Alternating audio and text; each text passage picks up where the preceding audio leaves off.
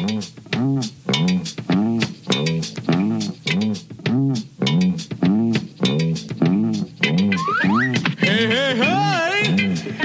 time for Dopey.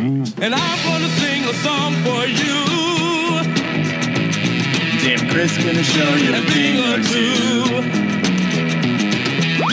You'll have some fun now with me and all the gang, learning from each other while we do our thing. Na, na, na, gonna have a good time. Hey, na, na, na, gonna have a good This is Dave and Chris coming at you with music and fun. And if you're not careful, you might learn something before it's done. Hey, hey, hey.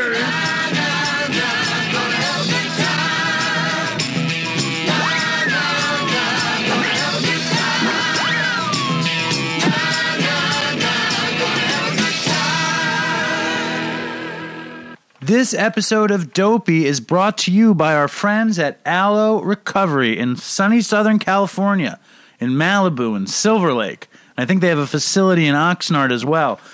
Aloe is a treatment center founded by our friend Bob Forrest and his friend Evan Haynes and their friend Bob, designed to treat addicts with respect and give addicts the kind of respect and treatment that they deserve. Bob went to a ton of places where he felt like people weren't cool, and he wanted to be a part of a treatment center that was more cool. And I have had this experience myself. I've never actually been to a cool rehab, but Aloe sounds very nice, and I have a buddy who's there who claims it is as cool as I say.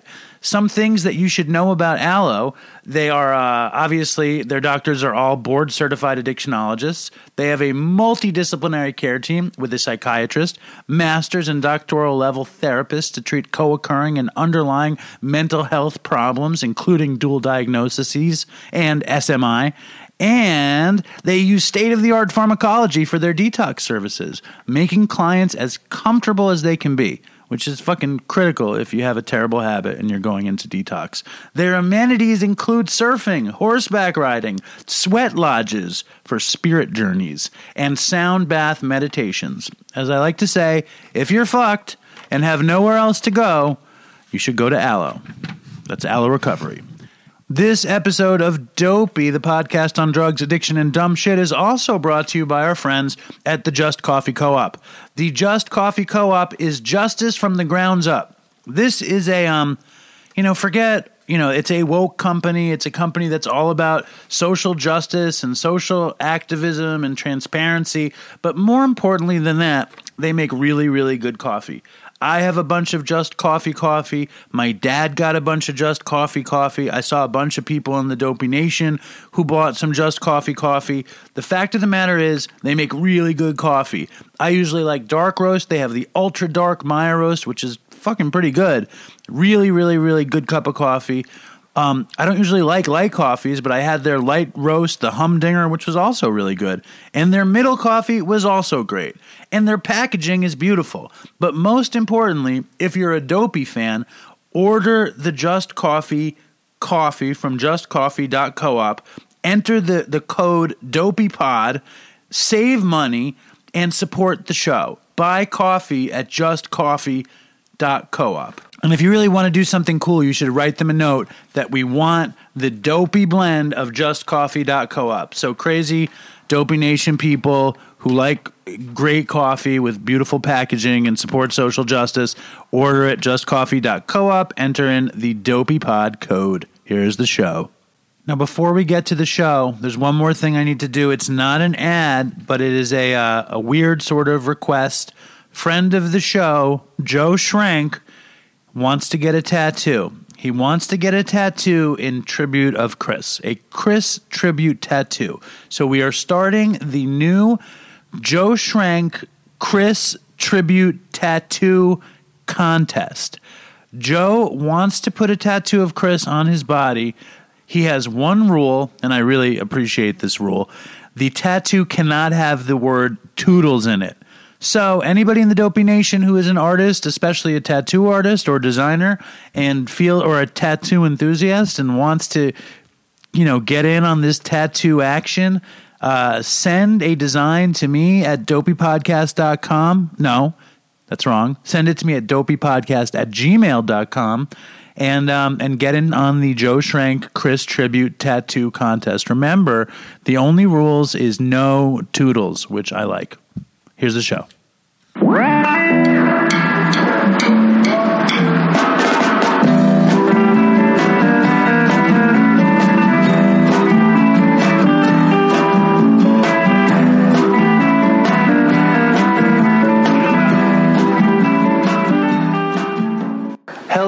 And welcome to Dopey, the podcast about drugs, addiction, and dumb shit. And I'm Dave. And as I promised you, the great, amazing, in recovery writing and what else do you do? Amy, what do you do? I just fucking speak, and I write, and I do a lot of podcasts. A lot of podcasts, a lot of writing, a lot of speaking. The great Amy Dresner. Welcome back. Thank you. So how you feel? I feel good, man. It's good to be on. It's good to talk to you. I'd love to hear from you. It's funny. You've come on the show a few times, and I've obviously read your book, and I'm going to plug your book really quickly. My Fair Junkie, a great memoir. What's the underline of My Fair Junkie? It's called A Memoir of Getting Dirty and Staying Clean. A Memoir of Getting Dirty and Staying Clean. And I never told you my one issue with your book. Oh, tell me. When you describe your time cleaning the streets of Los Angeles as a chain gang, how can you describe it as a chain gang? There was no chain. Because it's funny. I'm a writer, and it's like, it's community labor, because it's like called like a chain. I just made it funny. I just made it more interesting. You write a book, bitch, and I'll criticize your thing. It's just, I don't think every chain gang has to have chains. Let's look it up. I think you should look it up. Did I ever tell you the story? Years ago, I started... I had an idea before Dopey. It was to do T-shirts that said "Oy vey" instead of popular things. Like there would be Nike instead of Nike, it would have the swoosh and say "Oy vey." I had a picture of a Charlie Brown instead of Andre the Giant. Instead of "Obey," it said "Oy vey." You with me here? Fine. All right. It's a group of prisoners chained together to perform menial or physically challenging work as a form of punishment. Fine. We weren't chained together. You weren't chained. Anyway, let me listen to my Oy vey story really quickly. So I made these stickers, okay? And I put them up all over Manhattan, these Oy vey stickers. And a cop caught me putting one up on the Lower East Side, and I had to go to court. And the guy in the court made me go clean up the Williamsburg Bridge with a bunch of guys. But never once did I think I was on a chain gang. It's just funny. Oh, my God. Well, I'm just saying. And then there's big news in the Amy Dresner community also. As far as I've heard, your cat, Colonel Puff Puff, has a new Instagram page. Is this true? I'm not running that. As you can tell. It's not. He's grilling the fuck out of me. It's brutal. Did you see? He created My Fair Colonel, the memoir of getting a cat and staying fuckable. Who did it? I can't. There is someone running that page. It is a friend of mine, and it's brutal. It's fucking brutal. Getting a cat and so you've gotten a cat and you've remained fuckable is the point. No. It's been a dry spell. How long we going in the dry spell? Well, I mean, it's not like I couldn't. I really want to talk about this. You brought up the dry spell. I mean, you brought a cat, fuckable. Okay, well, that's why my friend's fucking with me because, guys don't like cat people. And it's like, I have one motherfucking cat, but he has his own clothing line and shit. Like, it's ridiculous. I didn't create any of that, but it doesn't matter. It makes me look like a psycho. I haven't had sex in 2 years. But that's by choice, right? That's in. Yeah, I mean, I could get laid, but I want a relationship. I want a partner. Yeah. And anybody on the horizon? Someone reached out to me and they said, if I didn't know you personally, I would be very intimidated. This is a guy, I'd be intimidated by you. And I was like, why? And he's like, because you're really talented and whatever. And I was just like, don't guys have balls? Like, I'm like, you know me. I'm like, I cry. I'm totally neurotic Jew. Like, I'm super sensitive. Like, why am I intimidating? That's awful. Well, I mean, I think you're intimidating because of those things. Because you're incredibly bold, you're incredibly forward, you're incredibly funny, you're incredibly outspoken. So, like, beautiful. Where's being beautiful? Incredibly beautiful. But I can't. If I say I could catch heat if I say how attractive you are. I shot new photos yesterday. They're super rock and roll. I'm excited to post them, and maybe I'll use one for this. They're dope. They're so rock and roll. What are you wearing in them? Like ripped t-shirts with no fucking bra, like see-through shirts. I mean, marabou. They're so rock and roll. All right. Really cool. I mean, that other one's really beautiful, but it's like I look like part of the royal family, and then I open my mouth, and you're like, what the fuck? You know what I mean? Like, it's a beautiful photo on the couch. I love that picture. I love that picture, and I also love that it looks like a '60s picture. It looks like I like vintagey stuff. Yeah, I haven't really had many dates. Less men seem to be interested in me since the book came out. I don't know if that's because, I talk about shooting coke in my face and all the people I boned, or if they're intimidated because they think I'm rich and famous, which is so fucking not true. Oh, my God. Maybe it's the sex addiction piece. Like, how often do you talk about the sex addiction piece? I don't really talk. I mean, it's like, I was quoted in a magazine recently about it, but it's like, okay, so I went through a period where I boned a bunch of people. That was years ago. I mean, that's the thing that's stigmatized among women a lot, and it sucks because, but that's part of my alcoholism. That was absolutely part of my alcoholism, which was I want to check the fuck out. You know what I mean? All of it. It's all the same thing. That's what I talk about. It doesn't matter if it's a Xanax or a donut or a dick. It's like, how do I put something in my body and I change my feelings? That's it. It was about changing my feelings, which to me is what addiction is about, So what do you do now? Do you, I still find that I use food very much to change my feelings. I've used sex to change my feelings. My 12-step stuff isn't always 100% effective. Agreed. So what do you go to? If the sex addiction is being treated, the food addiction is being treated, the drug addiction is being treated, the alcoholism. It's a narrow road, man. So what do you have left, Amy? You smoke again? Are you smoking? No, I mean, it's something I'm struggling with. When I get upset or depressed, I go buy a pack of Newports like I'm a 20-year-old in rehab again, which is totally embarrassing. That's something I go to, which is something I'm struggling with. I feel my feelings, and they suck. Right. I cry a lot. I call my sponsor. I take a nap. I just, I don't really, there's not really much of an escape. Smoking seems to be the thing that I've been kind of relapsing on lately. Like yesterday during the shoot, I hate having my photo taken. I'm super neurotic. I have body dysmorphia, and I smoked. My sponsee was there, and she had cigarettes, and I fucking smoked through the whole shoot. I find myself, when I get off the train, I see people smoking, and I go right up to them. No, I do. Inhale it? Inhale it? I just sniff at it, and I look at it, and I always just think hey, give me a cigarette, And I think it, right? But I never do it, and I don't do it. Well, no, I don't do it for a couple of reasons. I use food. I think I use food more than anything. Last night, I was working on something, and I stayed up till 12.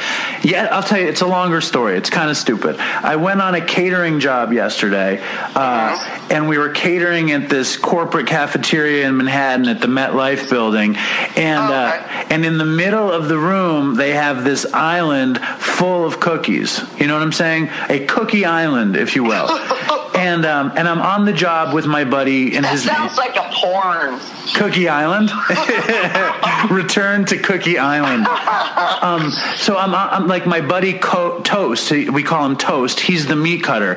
And he's like, yo, Dave, I'm going to go get some cookies. And I'm like, all right, go get some cookies. get me some cookies and wrap them up for later, because I can't eat the. Oh my God! I don't want to eat the cookies now because it'll be a big problem. But I eat cookies after the sun goes down. What do you mean it'll be a big problem? I eat cookies after the sun goes down, Amy. I can't eat cookies I've heard about your weird cookie problem. while the sun is out. I can't eat cookies, so I wrap up all these cookies. What are you, a vampire? You can't eat cookies when the sun is up. You have to eat them at night. I just eat them like it's like my reward for the end of the day is cookies and milk. So I wrap up all these cookies. What are you, fucking 10? I don't know. 10 years old? Oh my God. That's what I do. You can drink milk? I thought I'm lactose intolerant. I thought most Jews were. No, I don't know if I am or not, but I love Dunkin' chocolate chip cookies. Know, honey, you would know. What does lactose intolerance look like? Gassy and bloated and stomach cramps. Oh, you would know. It sounds like I'm lactose intolerant then. But so I get home and I actually recorded an interview last night that I can't use, and it went on way too long, and I fucked up. I wasn't the dynamic interviewer I want to be, and it's like 12:30, right? It's 12:30 at night. I knew I had to get up at 6 this morning, and I was like, I should just go to bed, but I knew those cookies were wrapped up in my pocket downstairs. And they were just calling out to me. And I said to myself, I should go to bed. I'll feel better. But I said, how can you deprive yourself these cookies tonight? And I went downstairs and I sat and I turned on Mad Men. I'm just like watching Mad Men again. My God, you're so funny. Oh God, talk about a show that makes you want to smoke. Jesus Christ. I know. And I indulged in these cookies and an old brownie. I had gone to 2 catering jobs back to back, and I still had another package of cookies from the day before that I didn't indulge in, and I indulged in it last night. And then funny. In the morning I woke up sick. I think I am lactose. I woke up gassy, bloated, sick, not comfortable, and it was like me giving into something. And I avoid that same temptation with smoking, because if I smoke a cigarette, I'll need to smoke every cigarette. Well, no shit. That's what I keep doing. I keep making the same dumb mistake over and over again with it. You know what I mean? Where I go, I could just have one, and it's exactly like my addiction. You know, I haven't smoked for a month. It's like I won't buy any. I'll just bum them, and it's like. As soon as you open up, it's like anything. I mean, nicotine creates dopamine, and I'm all about fucking dopamine. So I know. And someone said that to me. Someone said, "Oh, it seems your serotonin levels are obviously quite low." And I was like, "No kidding, I'm a heroin addict." You know what I mean? Well, serotonin, dopamine. Heroin affects dopamine. I think. You should have Dr. Westman on. He knows all about this stuff, and he's doing genetic testing, and it's like that's the whole thing. Is like. People that are basically their brain chemistry is off before they pick up drugs. So that's why the drugs go ding, it clicks for them, because they're like, fuck, I feel normal. But it makes the drugs make their serotonin or dopamine shoot up so fucking high, and then they crash, and then it's like, you know what I mean? It's this horrible cycle. Yes, I do know what you mean. So, I'm looking at changing my meds, because I went through depression where I was in bed for 5 days. I was like, this is awesome. Well, how did you? The depression hit you, and you were because I saw you tweeting, and I texted you. I reached out to you because I am a concerned friend, and you were like, "Fuck you, I'm fine." And did not say "fuck you, I'm fine." No, you know what I'm talking about. No, I've been living with this since I was 15. Nothing. I was broken lonely when the depression hit, and I was broken lonely when the depression lifted. So it's chemical. It's chemical. So, and how are you treating it? I'm on Prozac, but I don't think it's enough. Right. I'm looking at treating. I've been on everything else. But your thoughts change your brain chemistry too. So it's like the way I'm thinking about things. That's why it's feeling sorry for myself, worrying about, the TV development of my book, I'm going to be broke forever, I'm going to be lonely forever, fucking all that kind of thinking is not good, instead of being, grateful and blah, blah, blah. I don't know where it's all connected. That's what's weird, so it's Yeah, I don't know. I'm listening.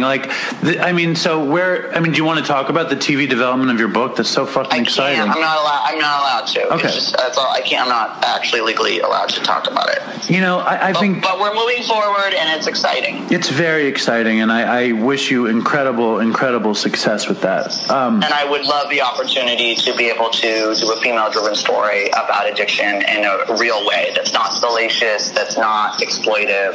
That's true to our experiences. It's funny though. It's like you say that. It's like, aren't all addiction stories salacious by their nature? Yeah, but I'm talking about extra,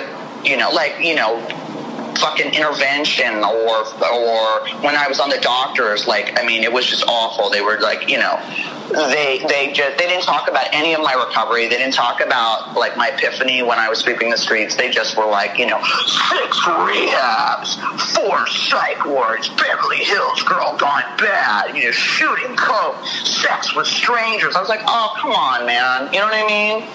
They opened with an audio clip of the book of me threatening my ex with a knife. It was that's for that I was their pony. I was their circus pony, and it sucked. Right, I hear you. That's the headline. Whereas on Dopey, it's just the cost of doing business is we've all been there.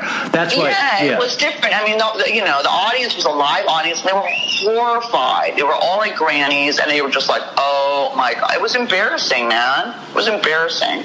I hear you, but at the same time, it's I would be willing to it's funny. I'd be willing to do it. I think I would need to wear a disguise. I didn't know. I was I don't want to be exploited. I want to talk about the book and recovery. That's what's important, and break the stigma. I didn't know that they were gonna kind of hit that angle. What I'm thinking is I want to go on Dr. Phil, and I want to go on dressed as a Hasidic Jew or a clown or something, or a pirate, and I want to tell my story, but I want to be or maybe the Beastie Boys dress up in Sabotage. I would want a fake mustache and aviator glasses and a wig and stuff. Why?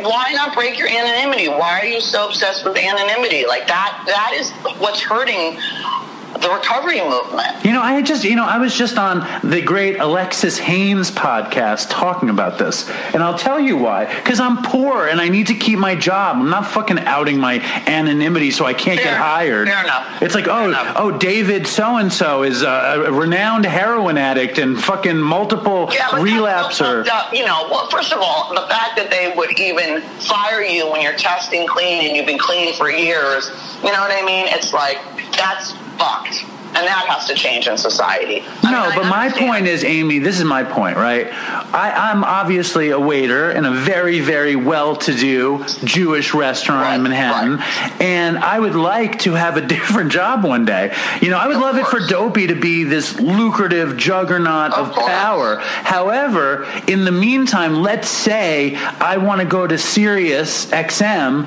or I want a job, doing marketing someplace, and they Google my name and they say, oh, you had seizures on airplanes and got wheeled off. They're not going to want to hire me. Did you have a seizure on an airplane like me? Dude, yeah. I was flying. It was for work. I was on a work trip. Okay. I was going to South by Southwest in Austin, Texas. And I get on the I get on the plane. And I don't know about you, but when I would have seizures, it would just felt like I was falling asleep. Oh, no. Well, yeah. I mean, I was at an aura. I didn't feel it coming on. And then I'd wake up and I'd bitten my tongue. I'm bleeding out of my mouth and everything hurts and whatever. Well, I had probably 15 seizures, grand mal seizures. And you're not on medication? No. Oh, see, I'll continue to seize if I don't stay on medication. No. I fuck my brain up on a... maybe I should be on medication, but no. If you haven't had a seizure in a couple of years, you're fine. I mean, literally, they've done tests and I have hyperactive lesions from all the crystal. But I had a seizure on a plane too because if you get high on planes, it's like when you're drinking on planes, it's like it actually increases, I don't know, it has sort of an exacerbating effect on the drugs, which I didn't know. So I went and did a line of crystal in the bathroom and I fucking seized and I woke up on the floor. Wow. Yeah, I remember that story. See, I had a seizure on a plane before the plane took off. Were you coming off down? Yeah, I was coming off of benzos. Like, oh well, that's like classic. See, that's known. You come off that. Those are the two, alcohol and benzos are the two drugs that you will absolutely seize and you need a medical detox for. Everything else is uncomfortable, but you're not going to fucking die. Yeah, I was a notorious benzo eater, and I would eat eat benzos like brutal. Yeah, and so like I remember I seized on the plane, Oof. and then a stewardess was waking me up. Or slapping me or whatever the case was, and I said no. I just fell asleep. I need to get to Texas. You know. Well, I've always been super disoriented when I come to, and they're like, "You had a seizure." I'm like, "No, I didn't." Like I'm so disoriented and I don't recall it. But then if I'm like I had a seizure outside like a really fucking hip diner out here, and I face planted, and some asshole put a spoon in my mouth, and I broke a tooth, and I'd get stitches in my face and shit like that. What do you mean they put a spoon in your mouth? They thought I was going to swallow my tongue. There's that mythology that when you seize, you're going to swallow your tongue. So he put a spoon in my mouth, and he broke one of my teeth. Because you bit the spoon. Bruh. Yeah, I once almost bit my tongue in half. That only happened I think I had mostly mild seizures. I had one seizure that was just off the charts, where I famously fell out of a loft bed onto a glass bong, and I was seizing for a little while, where my girlfriend actually called the police. The police came in.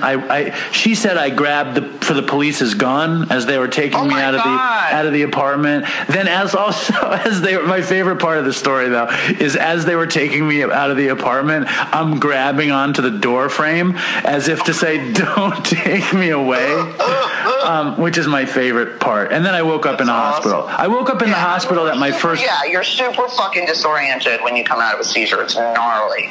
Yeah, it was, and you're not yourself. It's like fucking brutal. So, oh my god, I love that you grabbed the door frame. Yeah, it's just like, oh my god, it's hilarious. Yeah, it's cartoon Dopey. Yeah, it really is. Yeah. It really is so funny. So you've been on a few times, and we've milked you for some good stuff. Can you think of a Dopey story that maybe you haven't come with on Dopey? I should have prepped you for that. Don't worry. Did I tell you when I tried to put it up my pussy and I tried to put it up my booty? When I tried to put coke up my booty? No, let's hear this. Pussy? No, I like hearing about your pussy and your booty and coke. Let's hear about it. So I saw on Law and Order SVU, because that's like my favorite show, that this girl was like, put coke up her pussy. And, there's that famous story that, actually, the singer of Fleetwood Mac, what's her name? Stevie Nicks. Stevie Nicks had someone who would blow up her asshole with a straw right before she went on stage. Wow, I didn't hear that. That was their job. Wow. I don't know if that's true, but that's what I've heard. Do you think that's on her resume? Sorry, I like that. Right? It's like Stevie Nicks' personal assistant. Duties. If I got paid well enough, fuck it. Duties include blowing coke up Stevie Nicks' butt, right? fucking, pulling her hair away from her mouth when she vomits. Just doctorate, special, very personal assistant to Stevie Nicks. But duties include. What do you put in the duties include section? Duty. I wouldn't use duty. Exactly. To blowing coke up someone's ass. That's the brilliance of it. Yes. I can't remember if I'd blown out all my veins or what was happening. Oh, good. Sorry. There's trash my way. Or I don't remember, but I was like, let's try this. And I put it up my pussy, and I don't know what it was cut with, but it burned so fucking bad. And I was immediately high and in the shower. I was like, ah! And then I tried to put it up my asshole, which is hard without a straw and an assistant. I don't know how people do booty bumps. I guess you have to I don't know. But I just tried to shove some up, and nothing really happened. And I was like, back to fucking needle. Back to a needle. That's so funny. Yeah, it's got. Did it numb it? Did it numb your vagina? I fucking even saw it on Law and Order SVU and was like, "That's a good idea." You were like, "I'm bored. I need to spice up my drug taking." Right? It was like, "Oh my god, what other orifices can we put it in?" And then that was like a break in your needlework. You know what I mean? I can't remember that whole period. Such a fucking. I mean, yeah, I think when you're shooting coke, you have to shoot it like every 20 minutes. It's not like heroin. It's not, you know what I mean? You have to shoot, because you get the rush and then you got to shoot it again. And so, and it's hard too, because the longer you stay awake and the more you're shooting, the higher you get, the more you start to like tremble a little bit. And then it's really hard to hit a vein because you're shaking. Right.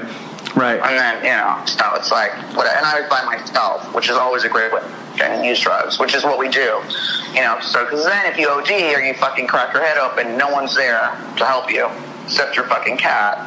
Well, I love my favorite Amy Dresner-ism is that because you were so prone to seizing, you would put a helmet on before you did meth, right? I shared that in a meeting, and someone said she did that in college. She actually was at a party, and she fucking dressed up as an astronaut so she'd get super shit-faced and just fall over and wouldn't hit her head open. So I thought I was so brilliant, but actually that seems to be, an idea that people have had. Was it a bike helmet? Yeah, it was my friend's bike helmet. It was red, and it had a Grateful Dead sticker. I know you like the Dead. I loathe the Dead, but I wore it anyway. Well, I would love to see. Do you have a picture of you in said helmet? No, that would be great. This was way before iPhone. This was years ago. Well, they have ways of taking pictures without iPhones. They're called cameras. I didn't document this shit. I didn't think it was going to go anywhere. I was just like, you know what I mean? I do. Let's get to a voicemail, okay? Okay. We got this dude, this guy, he's a longtime fan of the show.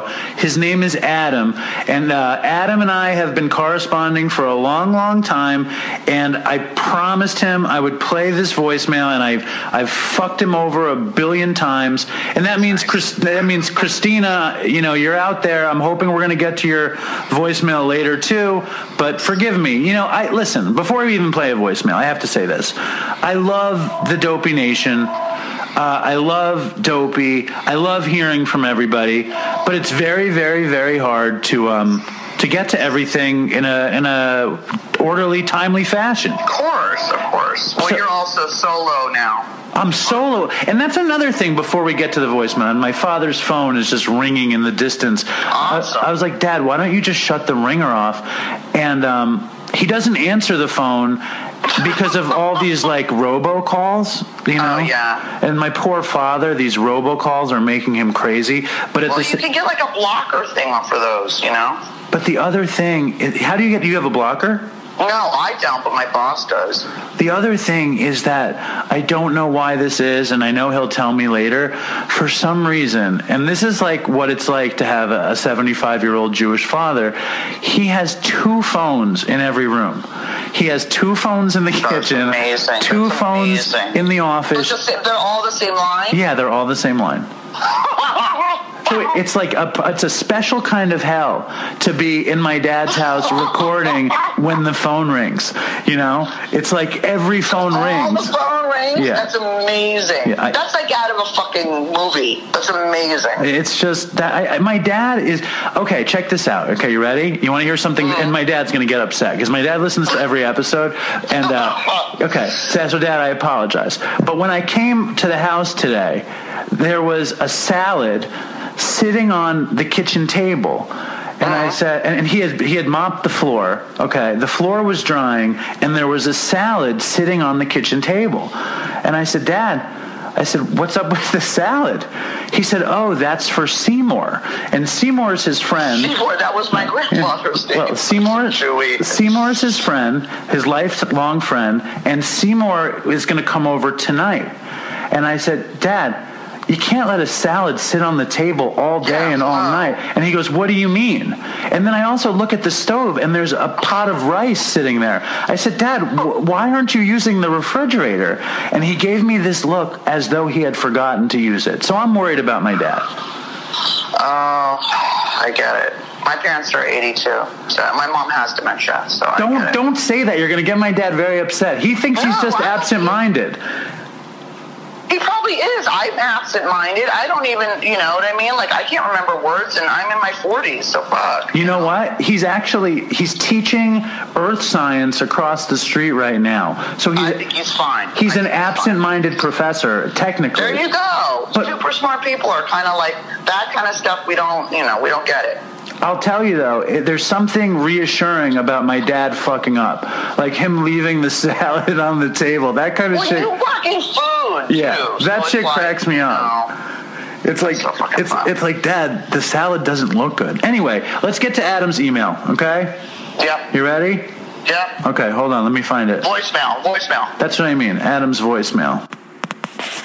Hey, Dave and the rest of the Dopey Nation. This is Adam V. I'm Kid Vermin 94 on the Twitters. And I'm going to try and quickly tell you the dopey story of my bachelor party. This took place back in 2002. The setting is beautiful Skinny Atlas Lake in one of the Finger Lakes in central New York. I was still working as a clinical pharmacist at a hospital, and I was, a barely functioning addict at the time. I was popping, at the time, I was popping 50 Percocet a day, and I was adding on top of that usually at least 120 milligrams, but usually more, of OxyContin.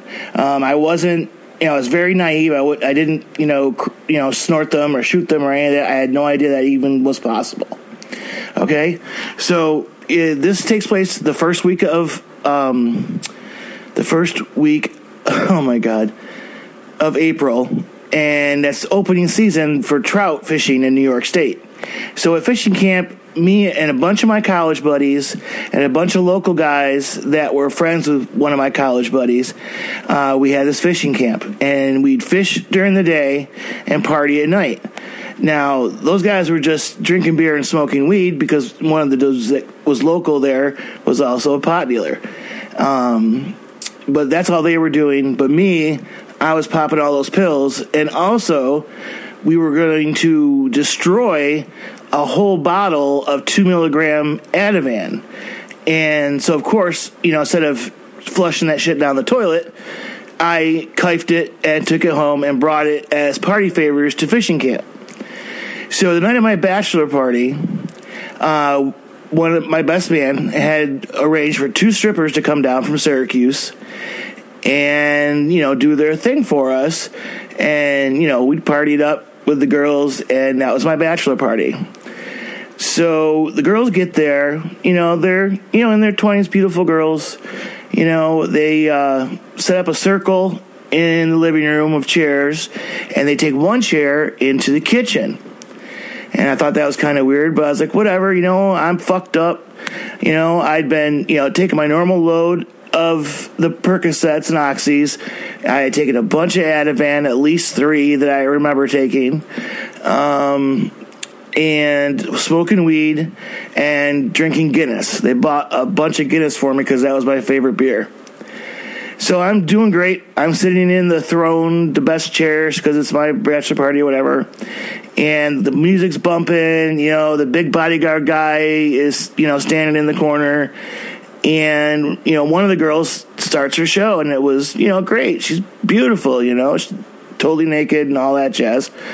And the other girl went with one of my buddies that set this whole thing up, that ran the fishing camp, into the kitchen.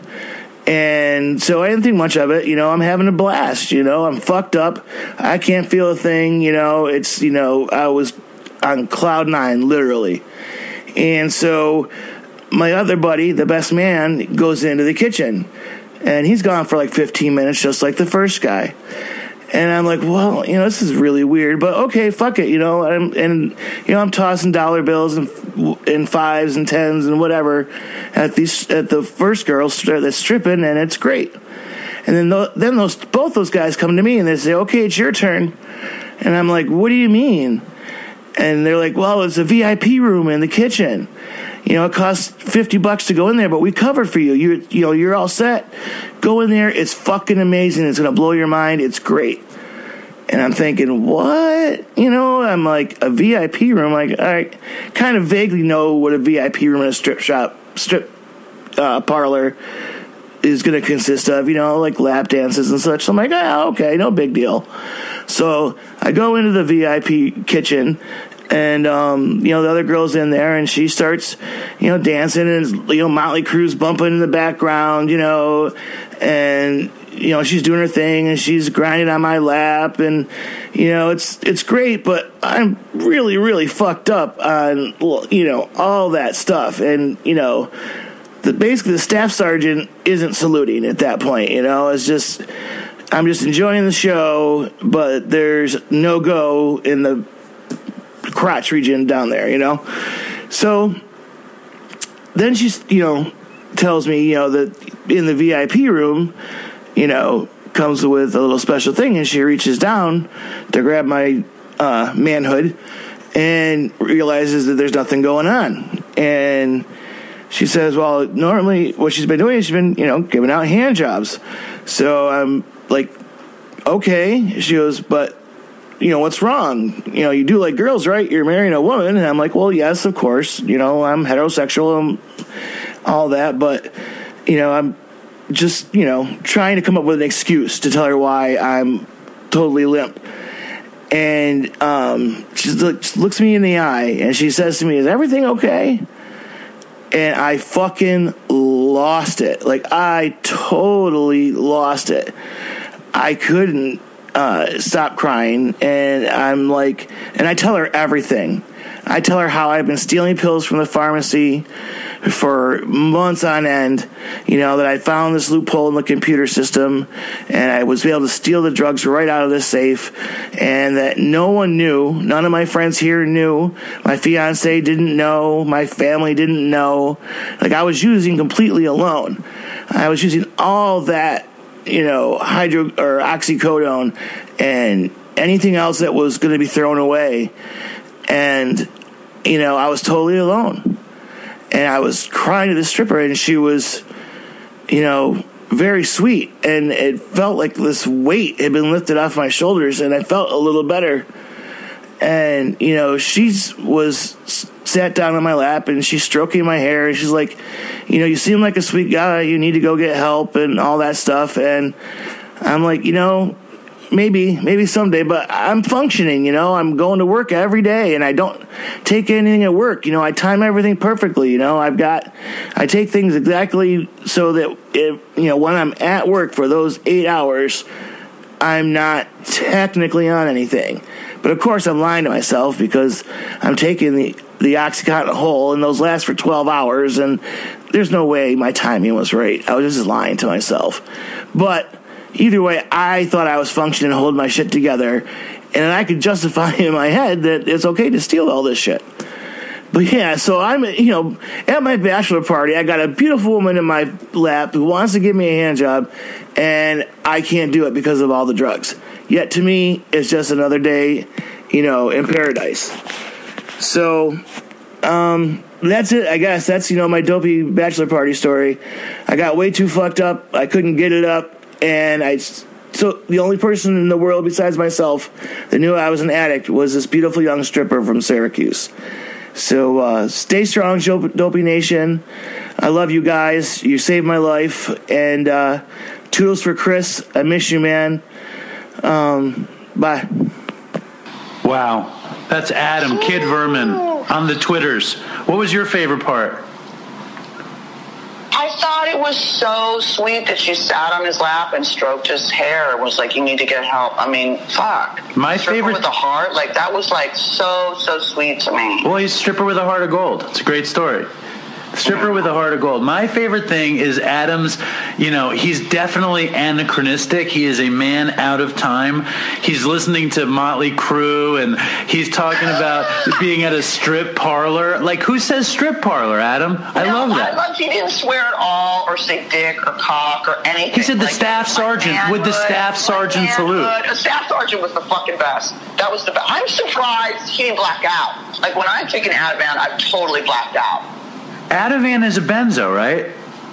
Yeah, and it's fucking, I like it a lot. And when it's like a seizure protocol, and I mean, I've told you the story. They gave it to me, and I fucking got a fucking script, and I was blacked out for almost 2 weeks, taking it and going to meetings and trying, like, calling people. And then my dad was like, you need to go somewhere and cool out. And I was like, you mean like a spa? Right. And he was like, yeah, kinda. And I ended up at the psych ward. So that shit makes me black the fuck out. But I mean, the feeling before you black out is awesome. But he was on so much shit. I'm surprised he remembers any of that. It's kind of like a spa. I love that. Yeah, right, kinda. Adam is a great fan of the show. He's a great dude. I hear from him all the time. I'm glad we finally got to play your fucking voicemail. You are he's a wonderful guy. So thank you, Adam. Also, like, the horrible thing of, like, nobody knowing. Like, just your secret, and you're using it in secret, and nobody knows. Like, ugh. And him spilling his guts. I love that. When he spills to the stripper. Crying, it's fucking amazing. It's amazing. You know, I've never been in a VIP room in a strip club, ever, or strip parlor, ever. A strip parlor. Isn't that fucked up, Amy? I've never been in a VIP thing either. I've been to a strip club, like, once, and I was just not really into it. I was just kind of like, okay. What other places are parlors? There's a strip parlor. There's an ice cream parlor. What else? I don't. Is there, like, no, that's such a barbershop? That's not a parlor. That's a barbershop. Yes, it is. I just looked it up, bitch. Nobody says barber parlor. That's not what it's thing. But like, I love that word parlor. It reminds me of my grandma. Hello? I'm looking at stuff to back myself up. All right, what do you got? It did. It says the cut by parlor. There's like it says, yes, barbershop. Here, the thing is a reception room or public space. In medieval Christian Europe, the outer parlor was room where the monks or nuns conducted business with those outside the monastery. And the parlor.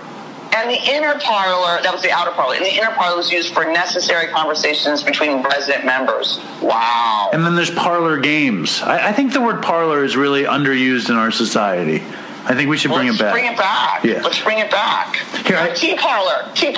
There's Bohemia Tea Parlor. All right, I'm gonna read you this thing. You ready? I didn't send this to you. I'm gonna read this to you real quick. I want to hear your take. It's from a guy named Dave, ironically or not ironically, whatever. He says, I know this doesn't quite fit with the general purpose of the show, but you should do some episodes on the millions of recreational drug users who aren't addicted or fucking up their lives. As one of them, I feel underrepresented.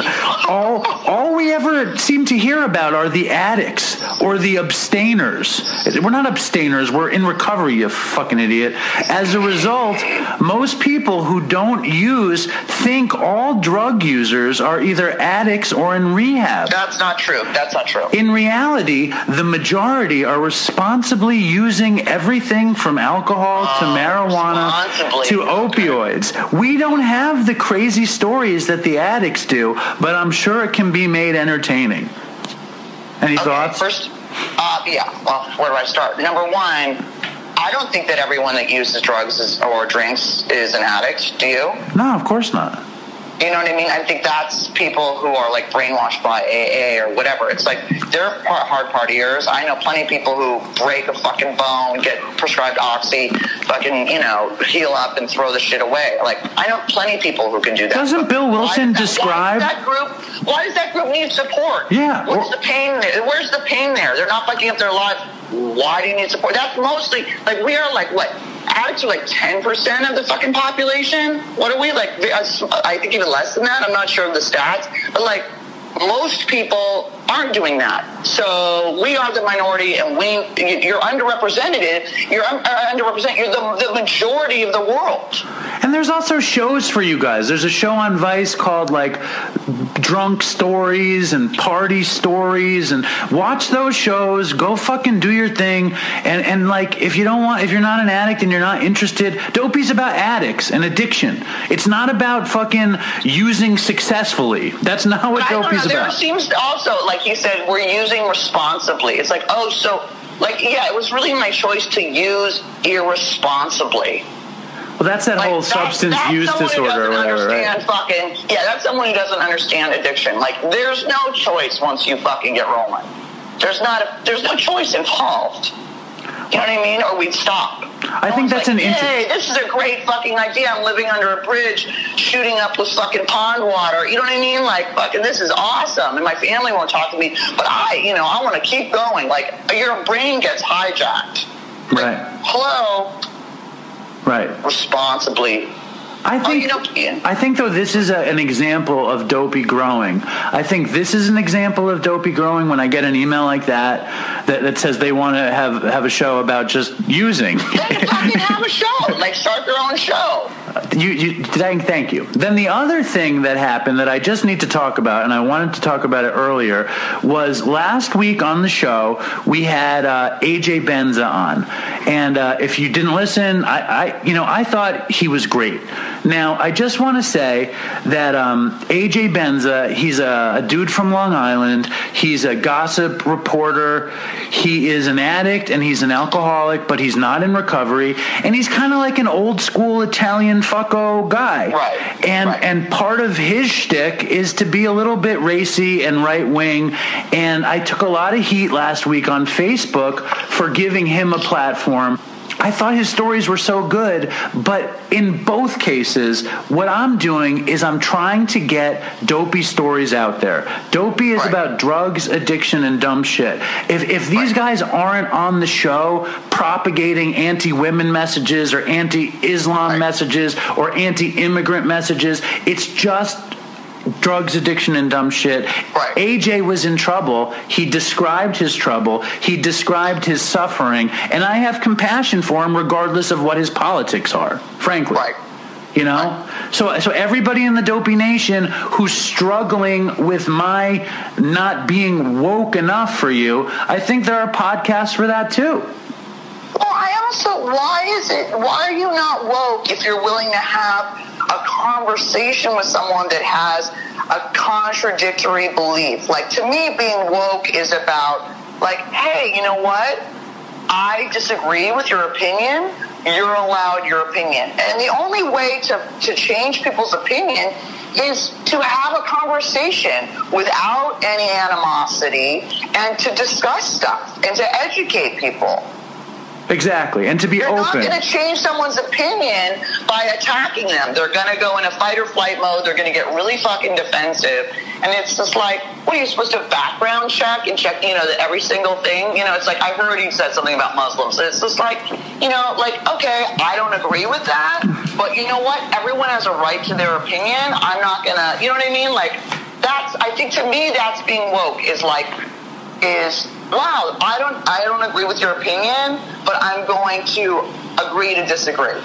Right. Well, Dopey isn't about politics. It's about drugs, addiction, and dumb shit. Right, that just happened to come up by accident. Well, you know what I mean? Yeah, no. I don't think you were giving a platform to fucking rapists or Muslim haters. That just happened to come up. You know what I mean? It's like, that's not what your idea was. Like, hey, this guy really, he's got some horrible ideas. Let me give him a microphone and let him discuss. Right. And if he had discussed any horrible ideas, we would have discussed them. You know what I mean? And I don't think I would not be satisfied or content with having anything about hate or discrimination or abuse on the show.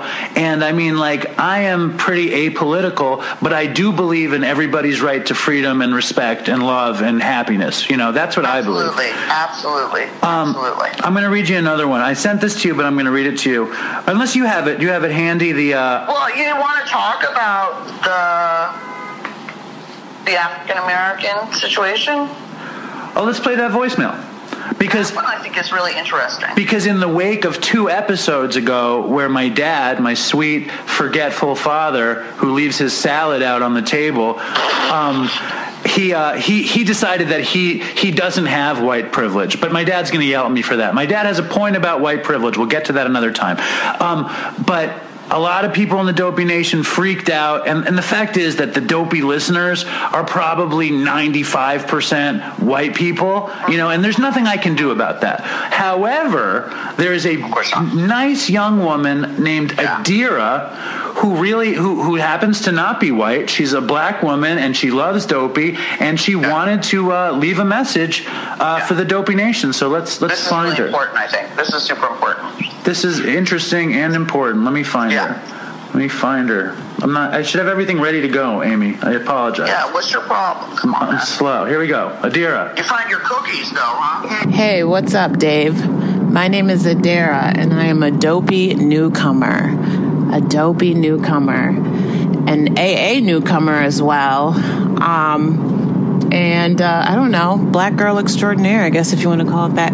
Anyways, I've just recently discovered your podcast. I don't know, maybe just like a month ago, and since then I've just been binging like a fucking wild person.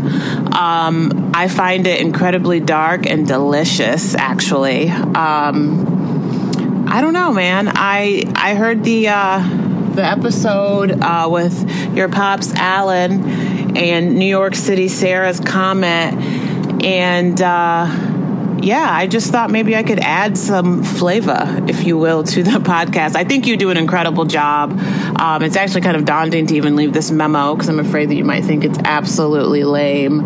But yeah, I would just like to talk about addiction or mental disorders in the African American community is just not recognized, if that's a good way to articulate it. My father, who is actually a physician, a Kenyan immigrant, he moved here in 1972, and I'm actually first generation. I was the first person in my family to be born in the United States in 1980, so I'm about 37, or no, I'm 38. I'm 38 now. Anyhow, my dad was so incredibly annoyed when he realized I was an addict. You know, it was just like, I finally had to be like, Daddy, I'm an addict. I can't fucking help it. I mean, I've got some dopey stories. However, I don't know how dark it is. I think it might be too dark because, my addiction really hit a new plateau when I was pregnant. I have a 6-month or almost 7-month-old baby, my third born, and I'm just about 6 months clean. So I don't know. You do the math. I don't know if Dopey Nation's ready to hear about pregnancy drug debauchery stories. I think that's incredibly dark. I don't know. But I don't know. You tell me if it's something you would like to hear, the Dopey Nation would like to hear. There might be women that are listening and have dealt with the same thing I've dealt with. You know, by the grace of God, my daughter, who is beautiful and perfect, came out healthy, and I don't fucking even know how. Maybe because I wasn't using intravenously. I'm not even really sure. My drug of choice was fentanyl, and some Xanax too. But I would wear the patches. So I don't know. I'm not sure how she was okay, but she was okay. But it didn't even matter because the jig was up and everyone in my family already fucking knew that I was doing drugs. And the crazy lies I told and the nodding out at field trips. I mean, it's some crazy shit. So I don't know. I would just, like to discuss things with you, or you could just play this shit. I'm not even sure if it's good enough or it would make the cut, but I just want to say I appreciate what you guys are doing, man. I love listening to you and Todd. I love listening to you and Chris. I love hearing stories from Dylan. I do like recovery things, but I go to AA all the time, so I get enough of that shit there. I like to hear the shit you guys have to say because it reminds me of how fucking crazy this shit is. And, listening to that podcast with your dad, who really got riled up at the idea of white privilege, I thought. And that's a sidebar conversation. I find a lot of white people, that's like the hot button issue. If you say white privilege, they freak the fuck out. And they don't understand what that means. But I felt like you had a good grasp of what that meant. So, have me on the show. Let's discuss drugs and dumb shit, as it pertains to African Americans. I don't know. Our stories might not be that different. Maybe not. All right. Thanks. Keep doing what you're doing. Toodles. Fucking Adira coming through in the clutch. Oh, shit. Fucking love her. Yeah. Fucking Adira, you did the right thing. You saw we had a problem, and you stepped right in, and I appreciate it. A lot. I really do. Yeah. So fucking eloquent, right? Incredibly eloquent and funny and charming, and I think it's horrible that it's not recognized in the African American community. I think that's a huge fucking problem that needs to be addressed. And as it's like, I mean, the more I think about that, it's like, most of the recovery sort of quote unquote advocates that are like big on Facebook and stuff, and like they're white and they're men. Yes. Tell me I'm wrong. I think you're right. We need more women, and we need women of color, and we need, non-binary women, and we need like all that shit. And it's like the whole thing about being pregnant and using, that's super stigmatized but incredibly common and needs to be talked about. It's like there are some people who can stop using during a pregnancy, and there are other people who fucking cannot. And it's like, that is a common thing that happens. And it's like, we need to understand. It's like, if it's an addiction, it's a disease, and you can, if you can't stop, why would you be able to fucking stop when you're pregnant? I mean, she's lucky that her baby's fine, but it was like, and in terms of white privilege, I don't think that fucking people know. If you have white privilege your whole life, how would you know you have it? I think people get riled up because it's like, we don't understand the experience of not having that privilege. I think it's interesting. I cannot wait till, because my father was like fuming about this, that he yelled at me the other day that he had something else to say about it, but I wouldn't let him say it. So, Dopey Nation, stay tuned for that. My white privilege is obviously out there. I work in a restaurant that's just Dominicans and me, and it's very obvious my white privilege. And I would say it's I don't even like to speak about it because it's so odd and weird. But obviously, the things that I've gotten to get away with and do, not everybody gets to get away with and do. Right. And we'll leave it at that. And Dopey Nation, I mean, more than anything, I think it's amazing to hear from, all of you. Adira, I appreciate you being a woman of color and stepping in. Adam, I appreciate you just being who you are and telling your story. Dopey's the sergeant. Yeah, but Dopey's about being a drug addict, and it's about being an alcoholic or struggling or having a loved one who couldn't fucking get with it, and you couldn't understand how they were thinking. This is a window into the mind of an addict. Correct. And more than anything, Dopey is designed for addicts to feel like they're being kept company. We keep you company, Correct. Which is all I ever wanted it to be. I wanted it to be a laugh. Because it's fucking lonely. Using's fucking lonely. And you're shamed by people, and you're like, you know what I mean? You isolate. That's part of the disease, and it's fucking lonely. When you hear other people, you feel better. Like that guy, he felt a weight come off Adam felt a weight come off his shoulders when he just told one person what the fuck was going on. So having that, you're providing that, oh my God, me too. So all these listeners. Well, so are you right now. Alone, well, what about people, see, this is an interesting thing you're bringing up, because what about people who feel lonely in recovery? I think like that's where we're going to meetings is a useful thing. I think there's so many people. Oh God, yeah. They try to get sober. They try to be in recovery, and they hate meetings, and they don't get it. And I think part of the reason is there is a release of I guess it's, what is it? Serotonin. It's what's the thing in your brain? Yeah, your dopamine rises when you don't feel isolated and you feel connected and you don't feel ashamed when you're feeling connected. I mean, like I was at a meeting on Monday. And it's like, I talked about how I literally had to block some dude's number because I was going to send a shitty text. And I'm 6 years clean. Like, that's 6 years clean. That's behavior at 6 years clean. It was like, I could not, and people fucking laughed. People identified. I tweeted that shit, and people were like, thanks for keeping it real. Like, we need to fucking keep recovery real and not, like, pretend like you fucking get sober and you're like some fucking angel. Like, I'm still a dick. You know what I do? I still struggle with dickly behaviors. I mean, what I do is when I get a text and I get really angry and I can't, and I want to respond and I don't, and I can't not respond, I erase the thread. That's my move. That is my sober tool for not raging in text, is I erase the thread. Yeah, I mean, it's like whatever, I wasn't going to make amends. It was like, his behavior showed me who he was. There was just no point in that shit. And it's just like, being honest that you're not perfect just because you're in recovery. But I do. I think that that's where the meetings, and it's like, you don't have to go to AA. There's all kinds of fucking different programs. But having that connection to other people who fucking get your fucked up thinking. You know what I mean? Who get the future tripping, who get the fucking fear, who get the self-loathing. Like, you know? Who get the thing about erasing a contact because you can't do anything else with it. Yeah, because you're just like, I'm going to hand this person their fucking ass. And it's going to just come back on you. You know what I mean? Of course. And then I'll tell my sponsor and he'll be like, you have to make amends. And it's like, fuck that. So I just like, okay, how do I control this behavior? Like, okay, I'm going to just, you know.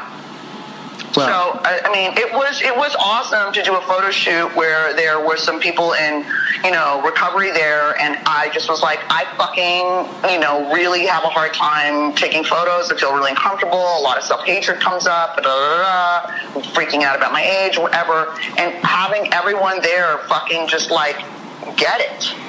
You know what I mean? Get the self-loathing. I don't know that ever fucking goes away completely. Well, I think that has thanks for telling me you look good on Skype, you dick.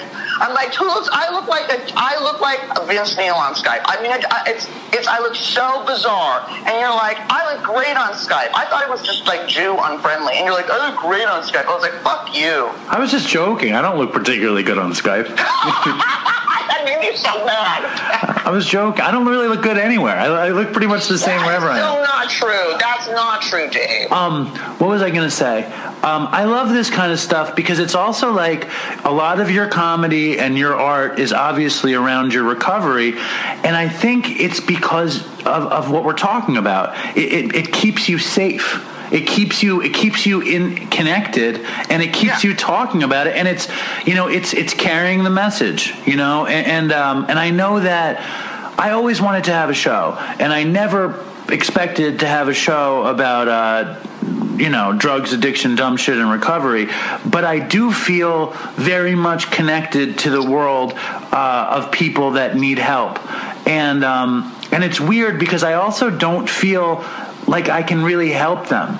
You know what I mean? Of course. Like I heard from this woman the other day. Yeah, but you are helping them. You're helping them not feel alone. You're helping them, give them hope. It was like, you know, like I just wrote my book, and it was like, I just was like, okay, I'm going to be as honest as I can about all my shit. And it was like, I heard that this girl's brother is a heroin addict, and it's like, he's super gnarly. He's super gnarly, and it's really bad. And she doesn't understand it, and she doesn't know what the fuck to do, and she read my book, and it helped her understand the way we think, right, and why we don't stop when really gnarly shit happens. And it's like, I never thought it would help. You know, it's helping fucking families of addicts. It's like, you know, just the fucking knowing that we're not alone in this. Like, that we did something fucking retarded, oh, you're not supposed to say that word, I take that back, stupid, and that other people are laughing and have done the same thing. That lifts the shame, and shame is deadly. I really believe that. I think you're right. Fucking shame lowers your dopamine, and you're fucked. And it's like, whenever I fucking start to sink, it's always feeling ashamed about stuff. Right. I Fuck think shame, man. Fuck shame. It's not helpful. Amy, Just you know what? Amy. What? I think this could be your best Dopey appearance ever. Really? Yeah, I think it's good.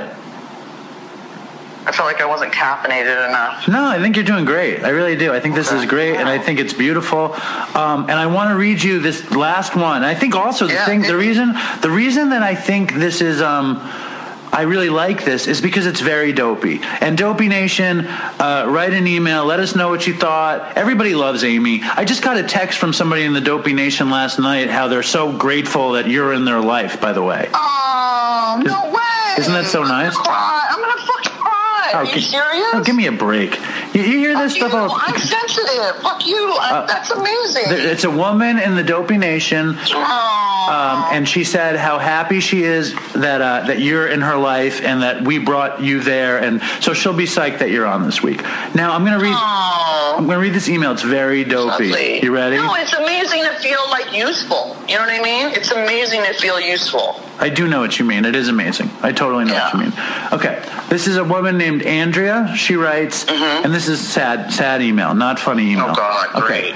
I'm so tired of being addicted to this crap, but I just can't see a way out of it. I know it's an excuse at the end of the day, but how do I get treatment when I'm $60,000 in credit card debt and freelancing for work, living check to check? I live in Brooklyn and started to Airbnb my living room to help pay my habit. Only now it's too big to pay for, so here I am trying to go the 24 hours without so I can get on Subutex for a little while. It all sounds easy in hindsight until I get to this point and everything is just awful. Are there any free places that I can go to for detox that will let me keep prescribed benzos? Last place I did a detox took me off Xanax but put me on Ativan, which was a whole lot of nonsense. Anyway, I want to quit. Yeah, that doesn't make sense. I probably sound very whiny right now, but fuck it. You've been here, right? I copped like 3 techs and a strip, and I'm definitely rocking a cow's score above 15. What does that mean? I don't know, but forgive me. I don't know. I'm terrified. So I think she's saying 3 hex, which are like hexagonal Suboxones, like 8 milligram pills, and a strip. But I don't know what a cow's score is. But maybe I'm just stupid. Dopey Nation, if you guys understand what the fuck I'm talking about, please let me know. I'm thinking the hexes are Suboxone and the strip is Suboxone. But I haven't done Suboxone in like 7 years, so forgive me. Anyway, but so terrified of PWD, I think that's withdrawal. Post withdrawals. Yeah. I'm trying. Yes. Like that? I'm trying to wait at least another 10 hours. I definitely have had Fent in my stuff because I can't go more than a couple hours without using, and I'll get sick very fast. And it's been this way for the past year at least.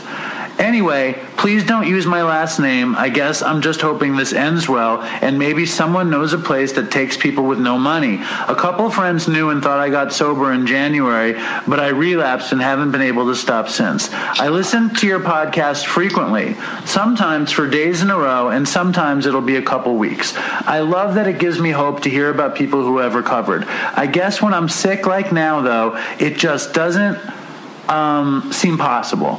Anyway, thanks for using your time to help people like me. If you know of any free detox that won't take away my drugs, let me know. That part. It's been an issue with trying to find a sub doctor as well. Everyone wants to take me off benzos, but I've been on them since I was 15 for PTSD, panic disorder, etc., and I'm not ready to climb that mountain. Dope, I get that. Dope, maybe. Hugs and toodles and all that, So that's pretty hardcore, right? I mean, first of all, I get that. I mean, when I went into my second rehab, they wanted to take me off, they didn't want to take me because I was on phenobarbital for my epilepsy, and I was like, fuck you guys, you know what I mean? So I think, again, a lot of, she's been on that shit since she was 15, so she obviously has anxiety, panic disorder, PTSD, all that kind of stuff, so it's like, why, this is the problem with demonizing all drugs and thinking that you're going to abuse all medication, because you have to treat her underlying mental illness. You can't take her off dope, and then, which is obviously helping to treat, and she's on the Xanax. Why, I got my sponsee, I let my sponsee go on Adderall. She'd been on Adderall since she was fucking 15 years old. And I was like, you know what, I'm not a fucking doctor. Tell your doctor about it. And she's been fine. She doesn't seem abused. It's being doled out to her. It's none of my fucking business. I think we have to really be careful we don't demonize all medications. I'm on Klonopin for my fucking seizure disorder. I've written pieces about it. People fucking get... How much Klonopin are you on? 0.5 milligrams 3 times a day. And how much did it affect you? Not at all. Interesting. Anyway, you need to take it for your seizure disorder, right? Yeah, totally. It's the only thing, that and the pheno have given me a normal EEG. And it's like, I think that we need to just think, like, I've never abused it. I respect my epilepsy too much. I respect my fucking addiction too much. I ran up on my sponsor. We'd run out of all their medications. So it's like, and I think that, there needs to be free treatment. This is what I was asked. I was on another podcast, and they said, what do you think needs to change? And I said, we have to have free treatment and free detox available for everyone. And also, treatment has to be more individualized. Yeah, well, I mean, I think it gets very confusing because, I don't even know what to say about it. Like I was on benzos for a long, long time, and if I wasn't, I didn't have that situation when I was a teenager. I didn't have post-traumatic stress disorder. I didn't have panic disorder. I just loved benzos, and it was an anxious, neurotic Jew, and lived for benzos. But like it's just very hard to treat individualized treatment because so many people want one thing and don't want another thing, or like I have friends who like wanted to give up dope but didn't want to give up weed, and they just couldn't get. You know what? That's like, hey, let's meet people where the fuck they're at, though, because you know what? It's her fentanyl and heroin habit is gonna fucking kill her. You know what I mean? Well, this is kill people. This is the most important piece of the puzzle. What you're saying is what a lot of people who are listening to the show are saying that I'm not saying enough of. And the only not reason everyone wants to be abstinent or can, so it's like, let's meet them where they're fucking at. I'd rather have, this girl like on Xanax, which she's not like some benzo fucking addict. You know what I mean? She's got some real psychological problems that she needs that shit for. Let's get her off the fucking fentanyl. You know what I mean? I don't know. I think benzos and Suboxone have some weird interaction. I'm not a doctor, but like they would have to sort that out. But it's like, Ativan fucks you fucking even more up than Xanax, in my opinion. She doesn't think so. She wasn't impressed with the Ativan. But my only situation with it, and I only speak from my experience with this stuff, is that whenever I wanted to give up one thing but keep another thing, I would always wind up back on the first thing. That was always my experience, personally. Yeah, I never wanted to keep anything. I just didn't want to have a seizure. You know what I mean? Like, I got off the pheno, and I tried every other medication with another sponsor, and I kept seizing, or the side effects were unbearable, and then whatever. So it's like... You know what? What it's really about is your actual bottom-of-the-barrel truth. It's like, I always go back to my friend... Need it, or is she not willing to give it up? Exactly. That's the fucking real question. Exactly. You know what I mean? Like, I talk about my friend Todd all the time. My friend Todd was a crazy drug addict, pothead, heroin addict, coke fiend, pillhead. He did everything, and whenever he couldn't afford heroin, and he hated being on any kind of medicated assisted treatment. And when he would get clean, he would say, "Oh man, all I want to do is smoke weed." And but in reality, he didn't want to get clean. If all he wanted to do was smoke weed, that would have been one thing. But the truth was, he didn't really want to get clean. Okay, so that's the real question there. That's the real question. It's like, I know fucking heroin addicts who can drink wine occasionally. Like, that's not my experience at fucking all. But I don't want to be some fundamentalist AA asshole and be like, abstinence or nothing. It's like, hey man, if you're moving away from the thing that's destroying your fucking life and you can moderate other shit, okay, that's your journey, man. If you're not destroying your life, mazel tov, Yeah, fuck it. I think we need to, the fundamentalism and the fucking, that needs to go away. It's just not helpful. Not everyone wants to be abstinent or can. Whenever I've been fundamental, it's always been from my own perspective, meaning for me. I have to be fundamental that's for me. Yeah, of course, that's you, but that's fine. But I think that there is a fundamentalism sometimes within the treatment community or within AA that can be really dangerous and is very off-putting to people who just, it's like, let them find out for themselves that they can't fucking just take benzos. That they get off heroin and they abuse benzos. Or they don't. We don't fucking know. Exactly. This is why genetic testing is so important. Because that's going to show, like, people's real fucking brain chemistry shit. I hate to be all sciencey, but that's my new obsession, is like that whole thing. And also creating a life for yourself where you don't want to fucking check out.